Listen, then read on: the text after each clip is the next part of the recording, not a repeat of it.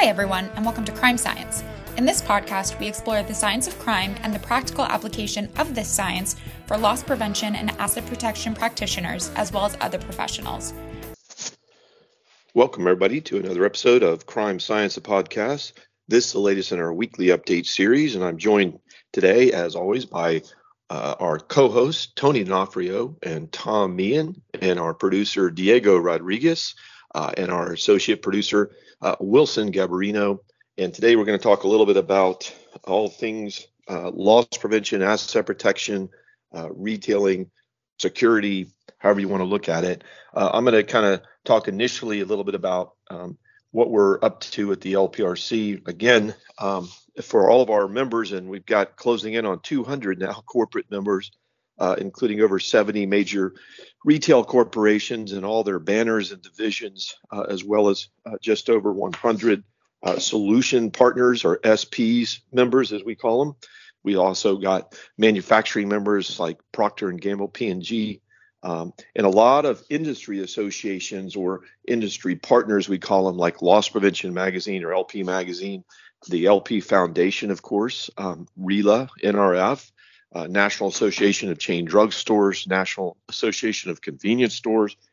We've got the International Council of Shopping Centers, the Food Marketing Institute, or FMI, the big supermarket group, and the list goes on. So it's a large, thriving, growing community, and we love each and every one of you. If your organization is not a member, please look into that. Go to lpresearch.org.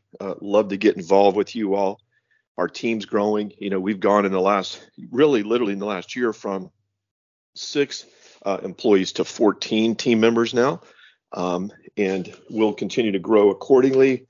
We're trying, of course, like everybody else, target people with character, people that are highly capable, and people that have a lot of energy and are good team members, that they are collaborative. So we've been pretty blessed so far recently to have not only our largest and most capable team, but I would argue the last C really is a team with a lot of chemistry, and we're getting a lot of things done and having a good time doing it.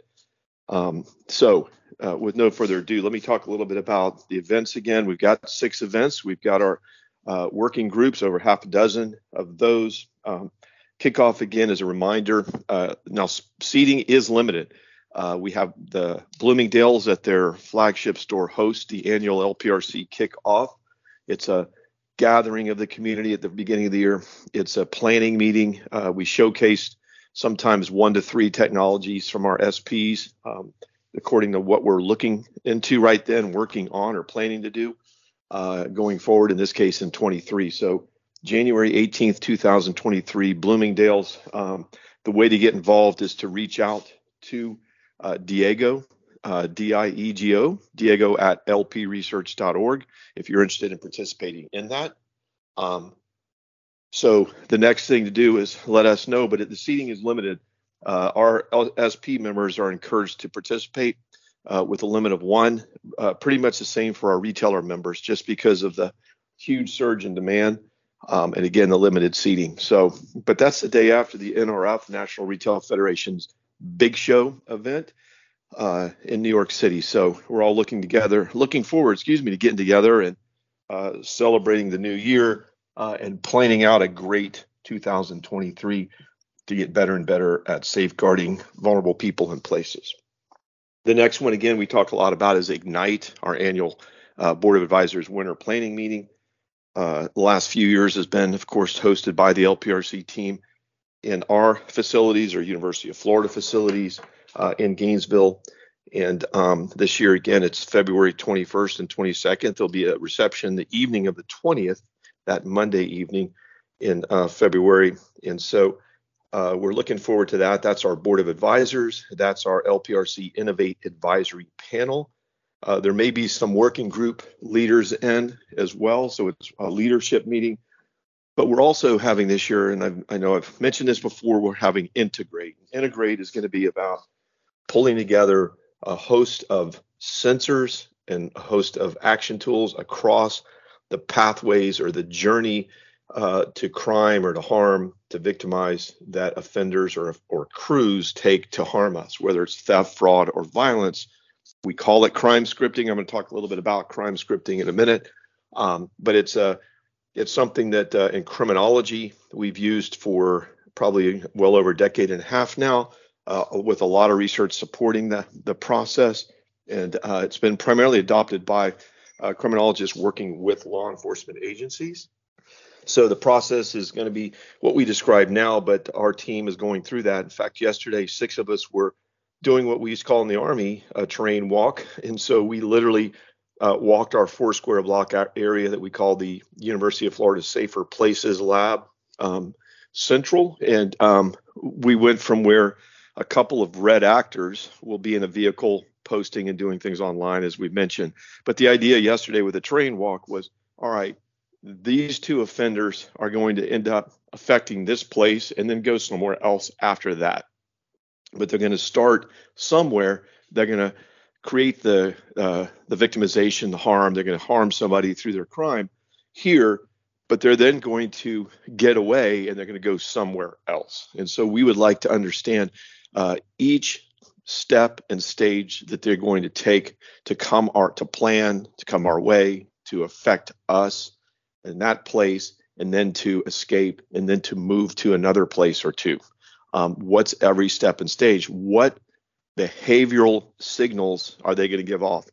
Visual signals by their movements, their tools, and other features. There are features about them, features about their vehicle in this case, features about any tools or weapons that they might have, features about their communications, and so on. So those features are what we want to look for and then later need to match, or they could even trigger an alert in there, and we'll talk about that in greater depth as we move forward. So we start out here. They're posting on these platforms. What are the platforms? Our team names them off because we go in there and look through platforms to get into some of these offender clusters that are out there chattering and planning and threatening online. So our SOC team is looking at, our researchers there, on how do we identify those, get good intelligence, actionable intelligence, either shows us how the pattern, shows us how they're operating, looking for new tactics and techniques, but also maybe pending victimization coming up. Is there a way that we could pull things out that are actionable and share those with our law enforcement partners, and of course with our practitioners, our team members in the field, to take protective action? So what are all the signals? What are we looking for at this zone 5 beyond our parking lot, the 5 zones of influence? Zone 5 beyond the parking lot, the built and the cyber environment, social environment. Zone 4, you transition, that's our parking area, our boundary for that property, that place, whether it's a distribution center, an office, or of course a store environment, a mall, a center, or individual standalone store. That's 4. How do we affect behavior? How do we pick up on these signals? So what are the signals now that this vehicle's moving, that they're giving off? Visual, aural, digital, from the vehicle, from the individuals in the vehicle, in all the ways that they can. Okay, what sensors do we need now in 5 as they are stationary, as they're moving toward us? What sensors do we need to pick these signals up? Where do we place our sensor platforms? We now have 7, hopefully more on the way, from LiveView Technologies and Ecamm Secure right now. We may have more from those, but also a potential new member, it looks like, as well, arraying these visual, aural, and digital sensors on these platforms. Where do we place them? What do they look like? What sensors do we have? How do we get those sensors via the cloud? Faster, lower latency, more bandwidth, push more signals and push more to the SOC, but also pull more data and things like that. So working on all that. Now we're looking at approaching our south parking lot of where our hub is, where our 6 research labs are, moving in. They come through the entry area. Again, what visual, aural, and digital signatures are they giving off, and signals? What sensors do we need there? What angles, distance, focal points?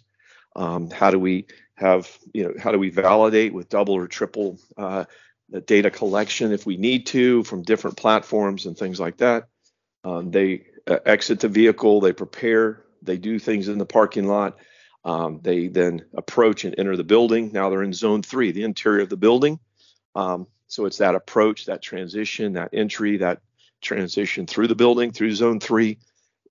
Again, what are they now doing? What are their behaviors? What are their physical features of them, their clothing, their movement, their behaviors, the objects that they've got, the weapons or tools or other things that they're doing? Are they talking on phones? They have mobile devices? Are there signals and signatures that those are emitting? Again, that's where the digital part comes in addition to the oral. Are they talking? What are they saying? Are they screaming? Are they banging on metal, breaking glass? The list goes on. So we're going through as a team, going through that. They go up into the engagement lab, our simulated store environment. They're now going to be taking a series of products that are protected in different ways or unprotected. What are some of the protective display fixtures? What signals do they give off in addition to the behaviors, the observable behaviors and all the things we talked about, visual, oral, and digital signals in that zone 3 in that space. Zone 2, of course, is that proximity around the target. In this case, they are targeting specific assets in there. Are the protective fixtures generating APIs and alerts? Can those go to a smart device that's there with the place manager? Go to our security operations center lab. As you all know, we have a SOC lab that's extremely capable now. What are they doing in there? What are we sensing? Who's knowing about it? Are we coordinating? This group becomes aggressive. They take merchandise. They may also take some other things that generate sensors, that generate signals, and they exit the building rapidly. They do certain things in the parking lot, get in their vehicle, exit the vehicle. What all did we pick up about the vehicle? Make, model, color, customization, damage, the tag or no tag present or no readable tag, state, number, everything else that's going on. All the digital and other oral and visual signals. They turn right. They start to head westbound through our 4 square block area, the Safer Places Lab environment.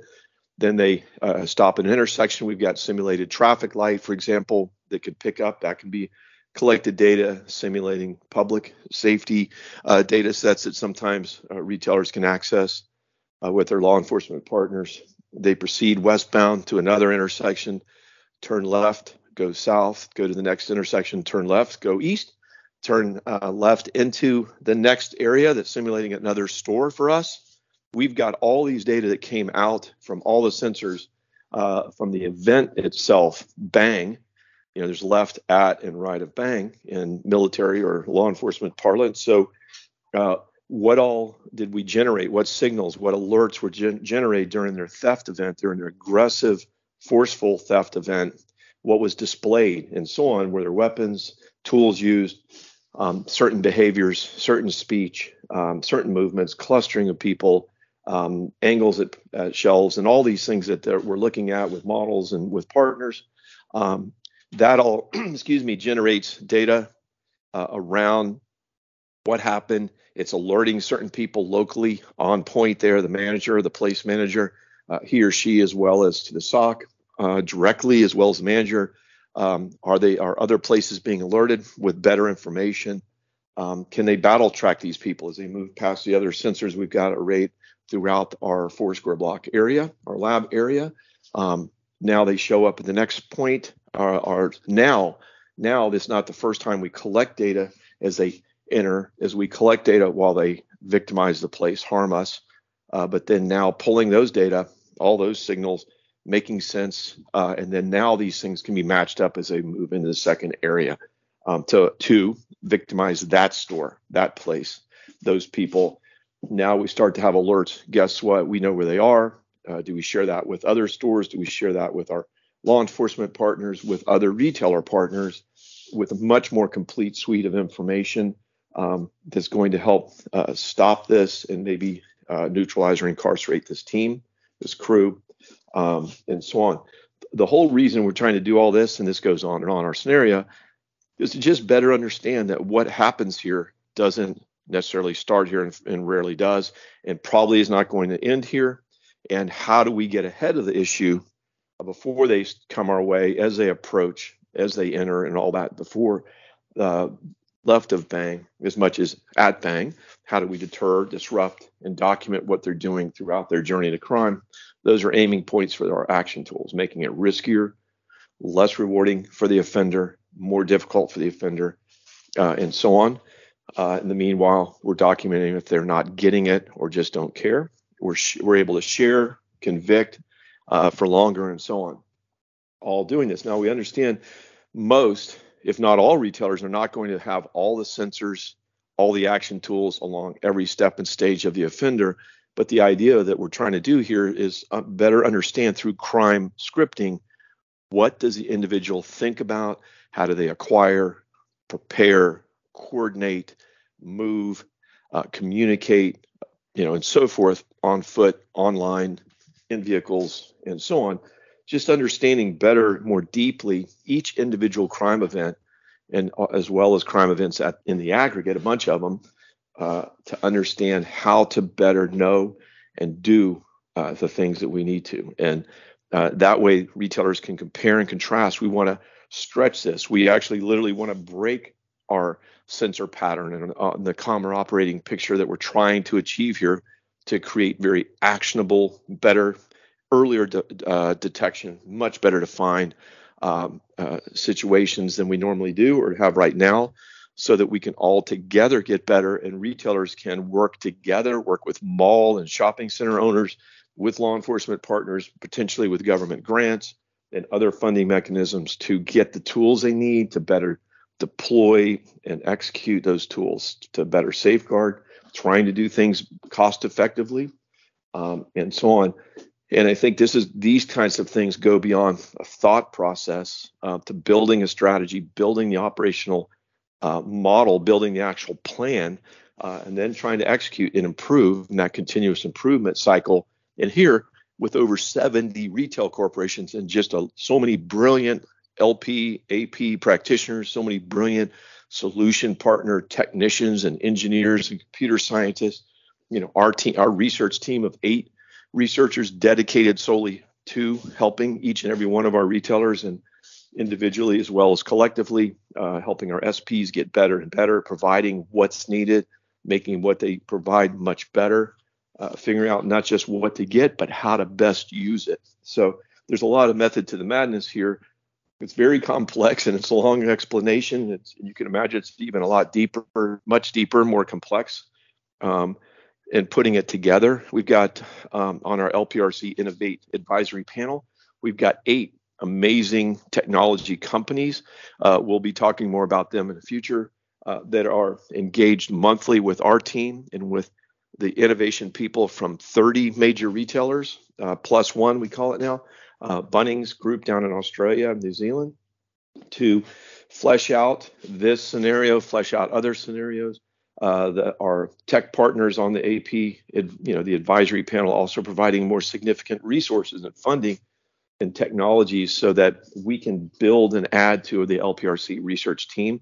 It's aspirational for us to get a data scientist, somebody that can really build things in Python, can help us interface even more technically with our solution partners and the integrations. We've got a new member, Jonathan Dong, who's on our team now. He is our R&D tech. So he's the guy that really understands technologies and so on. So we do have that resource now, and Jonathan has been amazing. Stephen McKay on our team as a research assistant has been amazing in helping us put these together. Orion San Angelo, a research scientist here, is leading the integration process itself, looking for gaps, doing that gap analysis. What do we need? How do we get it? Who's got it? How do we get it here? Deploy it.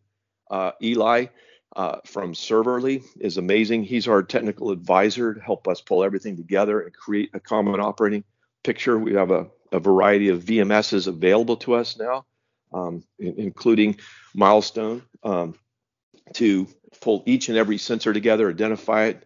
We've got 389 technologies now across our 6 LPRC labs, and then outside across the 4 square blocks of the Safer Places lab. So exciting.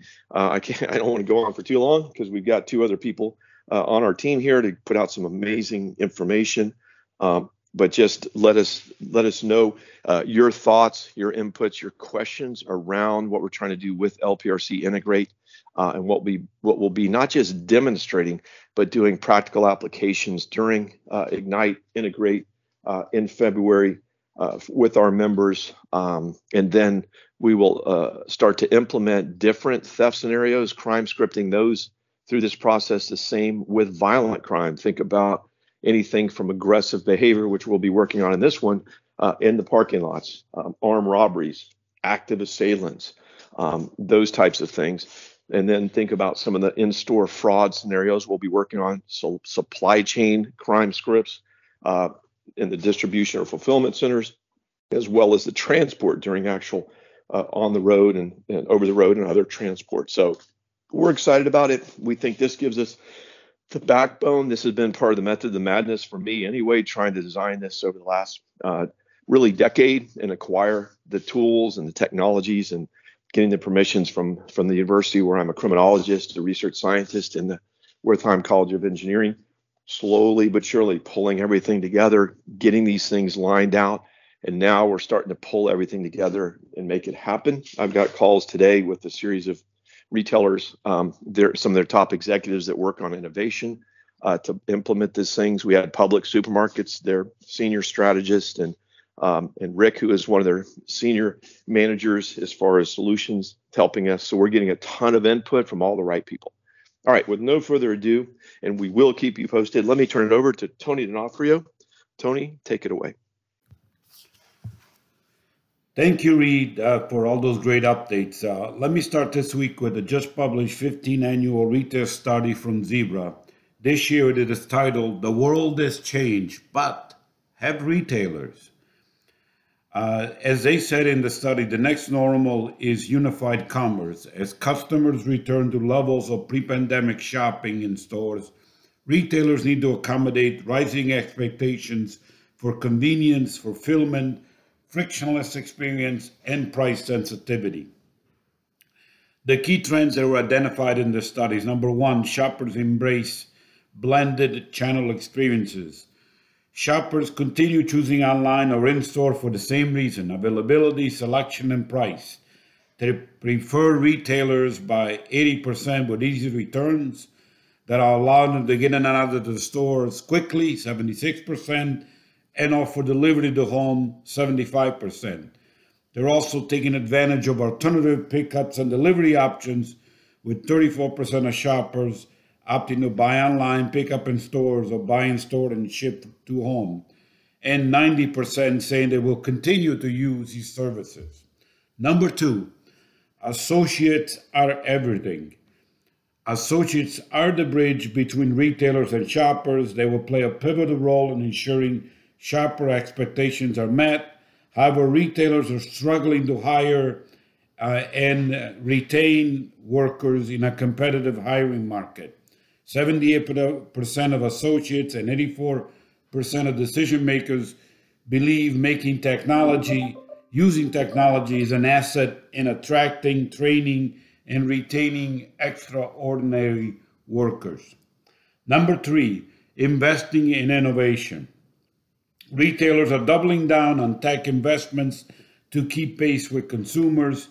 82% of decision makers surveyed said they plan to increase tech investment the next 3 years. They're also preparing to evolve physical store designs, with 45% planning to convert more cash registers to self-checkout and 43% converting space for contactless checkout. Again, this is a great topic here for LPRC on innovation in terms of optimizing that for also loss prevention. Number four, managing market forces. From supply chain issues in the news to empty shelves in the stores, consumers are keenly aware of the challenges that retailers face. Nevertheless, they are still frustrated with inventory, and 76% of decision makers are feeling the pressure to minimize out of stocks. And 82% agree they have increased focus on supply chain operations. And finally, number five, shoppers' behaviors shift to new habits and preferences. Old habits do die hard, as they point out in the research, but post-pandemic, new habits have staying power. After several years of accelerated growth of e-commerce and newer technologies like contactless payment, shoppers now expect a seamless experience however they shop. So these five trends are extremely important. They are something, again, to keep starting here at the LPRC. I think they are important trends in terms of where retail is going into the new year. The top priorities in the new start when invest in new technologies are increased automation, improve inventory management, which includes real-time visibility, out of stocks, cycle counts, shrink, and fraud visibility. So it's good to see that shrink and fraud are in the top three. And then number three, become more sustainable. The top five emerging technologies that identified by decision makers for the next 5 years are advanced order fulfillment management, employee experience technologies, prescriptive analytics, demand planning, and distributed order management. And finally, the key takeaways from the new data this year are the following. Number one, meet the shopper expectations around availability, selection, and price, manage supply chain and inventory, drive tech experiences, especially for associates, focus on the right emerging technologies in the 5-year look, which today center around labor and supply chain. So a really good study. Would encourage you to look at it. And since this is Thanksgiving week, let me finish with a summary of some fun facts about the USA holiday of Thanksgiving. You may not know, for example, that the day after Thanksgiving is the busiest day for plumbers. So plumbers are the busiest after the day after Thanksgiving. Americans eat 704 million pounds of turkey every Thanksgiving. The Butterbolt hotline answers 100,000 plus related turkey questions every year. I did not know that female turkeys don't gobble. The movie Frozen had its biggest Thanksgiving opening of any movie ever on Thanksgiving. Tofu is the most hated Thanksgiving dish. Jingle Bells was originally a Thanksgiving song. The first Thanksgiving that started it all actually lasted 3 days. The woman who got Thanksgiving reinstated as a national holiday also wrote the Mary Had a Little Lamb. Canada celebrates Thanksgiving also, but celebrates it on a different day. The Macy's Thanksgiving Day Parade balloons used to actually be let go into the air after the show. About 50 million people watched the Macy's Thanksgiving Parade annually. The original TV dinner was a result of a Thanksgiving miscalculation. Swanson ordered too much turkey and they had to do something with it, so they created the TV dinner. Red wine is the most popular Thanksgiving tipple or drink. Holiday weight gain accounts for most of the ticketing associated with aging, so keep that in mind as you eat all that food. The tradition of cracking the wishbone is actually very ancient and goes back to the Etruscans, which are a pre-Roman people in Italy. So this is pre-Roman Empire or pre-Roman Republic. Benjamin Franklin liked turkeys more than he liked bald eagles. And in fact, there was a devil about making the turkey the national bird for the United States. And Thanksgiving is Americans' second favorite holiday behind Christmas, and it is followed by Halloween. So those are the top three. So just wanted to take a moment to wish all of you and thank you all for listening to this podcast. And we appreciate the growing popularity of it, and we are always open to ideas to improve. For all the U.S. listeners, happy Thanksgiving, or for some of you that are listening after a belated Thanksgiving to you and your family. We appreciate you. Thank you. Over to you, Tom. Well, thank you, Reed, and thank you, Tony, and a lot of exciting stuff going on. Today is the Tuesday. We're taping just a couple days before Thanksgiving, so for all the listeners out there, I think you'll hear this the week of Thanksgiving or potentially the week after. So have a very happy Thanksgiving, spending the time with your family. I think one of the things that I'm grateful for is the industry, and obviously being able to work with Tony and Reed and have everybody here listening. So a couple different things. Wanted to kind of mix it up a little bit, talk a little bit about some just things going on out in the world today. The Wall Street Journal just released their top airports, and I thought this was really interesting. SFO was listed as the top, so San Francisco airport in the United States. As someone that travels just a tremendous amount of time, it's always interesting to see what other folks think about airports and travel. San Francisco airport, to me, I have actually an office in Northern California, so I'm in that airport at least once a month. I don't actually, until I read this article, knew of some of the amenities. There's a yoga studio, a wine tasting bar. And one of the interesting points about this is San Francisco airport doesn't use the loudspeakers everywhere. They actually limited the number of loudspeakers so that you could be more focused while you're in the airport and have a more peaceful transition.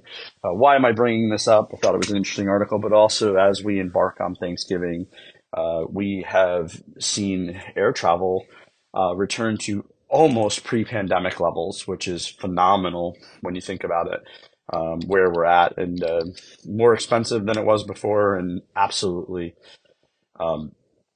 are in a better position from travel than we've ever been. As far as, I don't know that I've been on a flight that hasn't been full. So certainly, definitely something positive out there. The other thing, and I'm sure Tony mentioned some of this, and we'll be a little bit repetitive here, but analysts are expecting folks to spend 7% more on holiday shopping this year than they have in past years. So even with the increase, even all of those things combined, and this is on top of the inflationary gap, so the inflationary demand. So this really means that people are continuing to spend. While there is some analysts that talk about wallet share being down for customers, the reality is the spend is still at a point that it's increasing.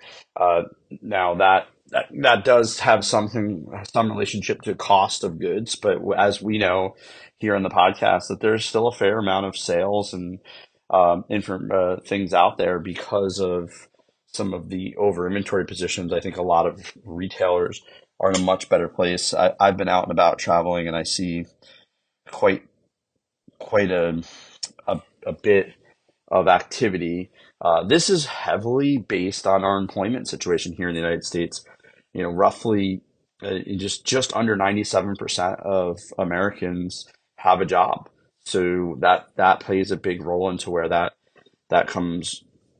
share comes from. And the unemployment number is still at all-time lows at a little bit over 3.5%, but you have anywhere from 96 to 97% of the population working, which allows that spend to happen. So I know we talk about all the doom and gloom and the things to come, and certainly we're aware of the potential, but I think it's important to note that we are in a position right now where there is still some positivity going on in the markets. I think there's a lot to be said about what the news says and what the analysts say versus what actually happens. And that's not a shot at the news. I think we, as human beings, have defied a lot of the analysts in the past and may continue to do that. I also think there's no doubt that inflation is a challenge and that we are in an economic situation that eventually will probably affect all of us in some fashion. So switching gears a little bit, we've been staying on top of the whole Twitter Elon Musk thing since the beginning. It's been well before the purchase. We talked about it, and I think there's been a lot of news around mass layoffs, people leaving. It's important. A couple important notes to say is that Twitter's monthly active users somewhere around 200 million, and they had approximately 7,500 employees before Elon Musk started. The estimates now are that they'd be around somewhere in the 1,000 to 2,000 range. It hasn't been fully disclosed. It's important to note that when Twitter, in the earlier days when it had 200 million users, that it had about 1,000 employees as well. So I think this is one of those things where when you look at the facts, Twitter actually ran for many, many years with 1,000 to 1,400 employees with the same user base, the same activity base. Why do I think that's important? I think Twitter is a very, very important tool for all of us here, for a social media active listening tool, for threat assessment. So again, there's a lot of negative news about this. Certainly, I don't want to get into the finances of Twitter, but the reality here is that the technical aspect of it doesn't change that much. Just recently this week, they've started reinstating banned accounts. Former President Trump, Jordan Peterson, Kathy Griffin, I mean, just a whole host of accounts that were banned in the past have been put back on. There are some accounts that are still banned, and I think this is one of those things where I wrote an article about this, and I really feel pretty strongly about big tech censoring becomes a very gray area because it's big tech and it's not governmental. It's a private company. They have the right to censor whatever they want, right? That it's their platform. If you read the terms of services, if you ever really wanted to get into the weeds of that, you'd understand that legally they can censor you. The thought is, okay, so where does that start and where does that stop, and how do you manage misinformation, hate speech, and incitement of violence? And I think this is one of those things that is keeping Twitter in the news, and I think this is one of those things that will continue to be a challenge for all social media platforms. Is what is the balance of doing the right thing without censoring someone? So I think there's a lot to be said there, and I think we need to keep an eye on it. On the flip side, just recently there was, in the New York City area, there was an active threat on synagogues where an individual on Twitter actually said on multiple social media platforms, but Twitter is one of them, that he was going to shoot up a synagogue. And he said, "This time I'm serious," type of comment. That was actually what was said. Almost this time I'm really going to do it.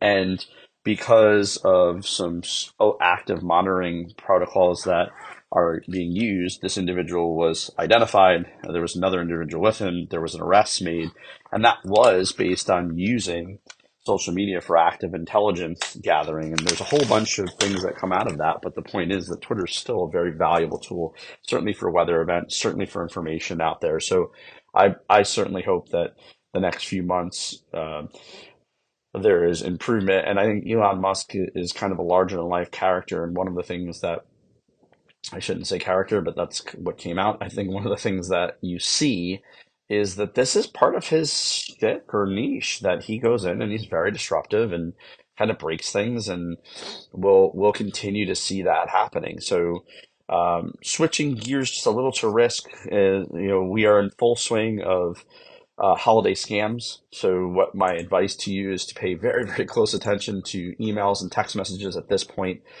This is the time when people send mass information gathering type phishing or malware attempts, where they really are trying to get that information. So how many people have made an online order? How easy would it be if a really good email comes out there?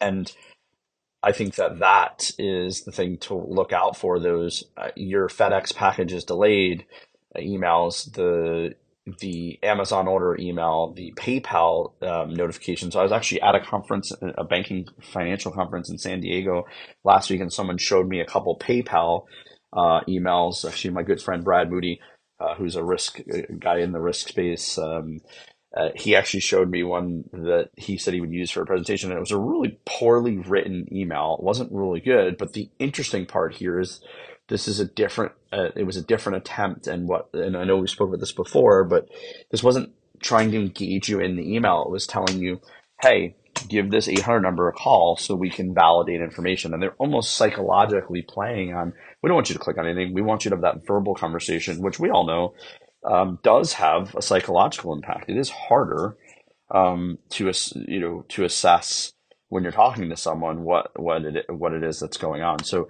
I think keep an eye out for those. There is just a tremendous amount that are being taken advantage of. Black Friday and retail season, emails, PayPal money request scams, click on the link to reset your password type scams. So you see a lot of these spoofing emails that are coming that look really, really good. That says, hey, we just want to let you know we locked your account. When you have time, go in here. And a lot of times there's this different approach of their non-urgency. So, we used to do this urgency, right? Like do this now. And now we have these slow and low attacks where people are going, this isn't urgent. Hey, if you haven't used your account, don't worry. But when you get a chance, take a look. And the idea is where the bad actors or the bot that the bad actors are using are playing on the psychological piece of it. There has been a tremendous amount of PayPal money scams where so-and-so sent you money and they're looking for you to add. A lot of times, again, that phone number is the one that you have to keep aware of. The scammer adds a contact phone number, they add a number and say, hey, if you want to cancel this, just call this number, call PayPal, call Amazon, look at that. And then also the play on automated messages, a message that's an automated sound that, when we're talking about it here, we go like, well, obviously that's a scam. But the reality is when you get that automated message about an order that sounds like an order you just placed, we're playing on that psychological piece. So when in doubt, take the extra few minutes. Don't click it. Don't call a phone number. If you don't have an order out there, don't worry about it. That was my kind of big thing I would tell people is if you're not expecting something, don't fall into the privy of this looks really good. Even invoice attachments, we've seen really good invoice attachments, and folks will say, but look, there's an invoice here and this looks really, really good. So I think that's a really important one to keep in mind, before you do it. And then two-factor authentication scams. So phishing scams that trick you into using a real, password or around have been around forever, where someone's sending in phishing scams to get you to give your password. That's been around. The big thing now is two-factor authentication. Everybody kind of almost in some design is using it. Your banks in most cases force you to use it. So you don't even have the ability to not use two-factor authentication. And what two-factor authentication is exactly what it sounds like. When you log into something, there is a second form factor of authentication required. Now, what I would say to that is that, a lot of us use SMS and some of us use app-based two-factor authentication. I'm a proponent, and I always advise to use app-based, which allows you to go to an app that's on your device.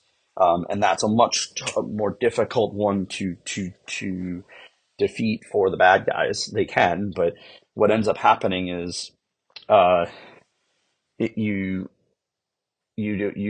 have someone go to log in and they need that secondary number, whether it be through app-based or text-based. And what is happening is you have scammers that know this, so they're really taking a lot to aim at almost creating websites or creating ways to make it look like it's something. So sending you a message that your account is in violation of Facebook terms, for instance, and then get in touch with us. This is only valid for 24 hours. You click on that.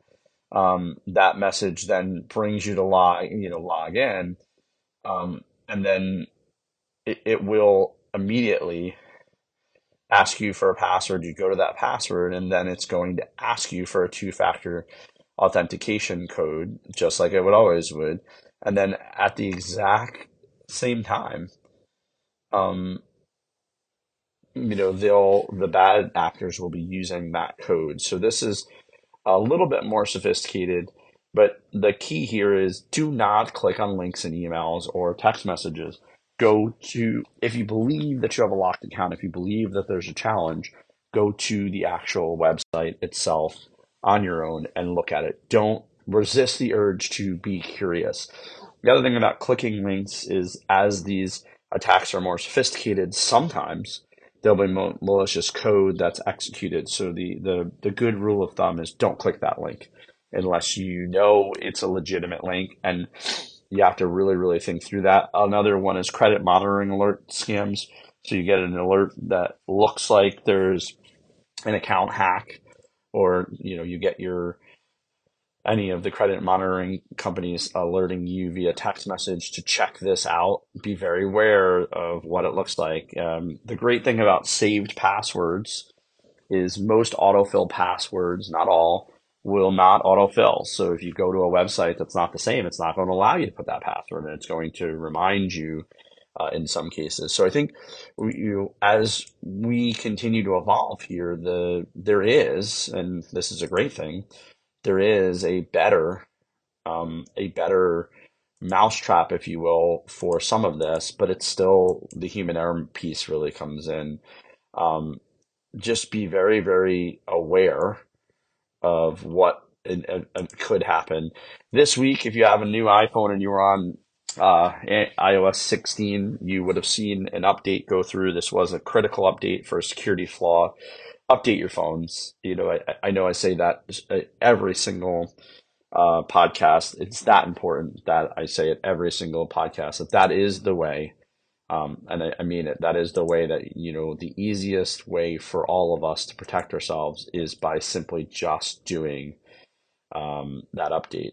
And then I'm going to close out with FTX crypto news. And I spoke a little bit about this on the last podcast with the one of the larger crypto exchanges going under. Talked about crypto winter going to a crypto avalanche. But in a new bankruptcy filing, the value of FTX's crypto was just $659,000.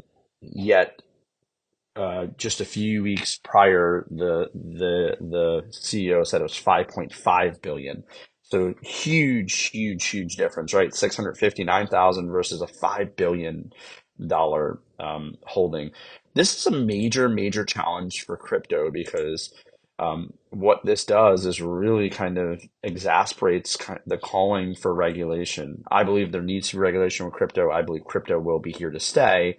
But this is not the first run of crypto exchanges that have gone and filed for bankruptcy. Celsius is another one. The thing about FTX that's so challenging is that it really flushes out one of the challenges with crypto. And I think Jamie Dimon and a few other people had said this in the past, that it's a modern day Ponzi scheme. You're putting money into it, and as long as there's money still going in, the money grows. The second that money stops going in, the bottom falls out. The lower people on the pole have their money, but some at the top don't, or vice versa. The bottom fell out here in the crypto market, and one of the things is that the assets of September 30th totaled 2.2 billion. So the challenge here is you had an $8 billion to a $5 billion to a $2 billion to a $659,000 challenge here, and there isn't necessarily nefarious actors here. This isn't necessarily their CEO Sam Bankman. This isn't necessarily that there was any nefarious action. This was, you have a tremendous amount of money put into this, and the interest that's growing on this and the way it's moving is based on that crypto, that it keeps growing and replicating. But again, that Ponzi scheme piece is that when there's nothing at the bottom and the bottom falls out, there's no money to fund the money. And with crypto, it isn't as simple as that, right? You are buying this cryptocurrency, but the reality is that it's a pretty wild ride for anybody that's involved. And I think just for Sam Bankman, the CEO who was ousted, he had $16 billion that in reality, not in theory, in less than a week was evaporated, gone. At one point, the digital assets that he had peaked at $26 billion. Just think of, those are massive numbers. And, There is I believe around $3 billion out that's owed to customers right now. And I think it'll be higher than that. And this is one of the risks with crypto. So we're going to continue to watch this because I think this will affect the overall crypto market and what the future will be. But for everybody here, it's just like any other investment, be diversified, understand what you're getting involved in. I'm not anti-crypto at all. I just think it's a part of the payment cycle. It's not a big part of the payment cycle. And this is going to force regulation that wasn't there before. And with that, I will turn it back over to Tony and Reed. All right. Thank you both so much for everything, Tom and Tony. Amazing information. And we love working with you all. And thank you to Diego for all your production and all your hard work and all the planning as we're moving forward. We'll start having some special guests. And thank you, Wilson, for helping us also pull things together. And mostly thank you to you all, always listening, tuning in. We want to hear from you. What do we do? What should we do to improve here at lpresearch.org? And we'll be at operations at lpresearch.org. Everybody have a great and safe day. Thanks for listening to the Crime Science Podcast, presented by the Loss Prevention Research Council. If you enjoyed today's episode, you can find more Crime Science episodes and valuable information at lpresearch.org. The content provided in the Crime Science Podcast is for informational purposes only and is not a substitute for legal, financial, or other advice. Views expressed by guests of the Crime Science Podcast are those of the authors and do not reflect the opinions or positions of the Loss Prevention Research Council.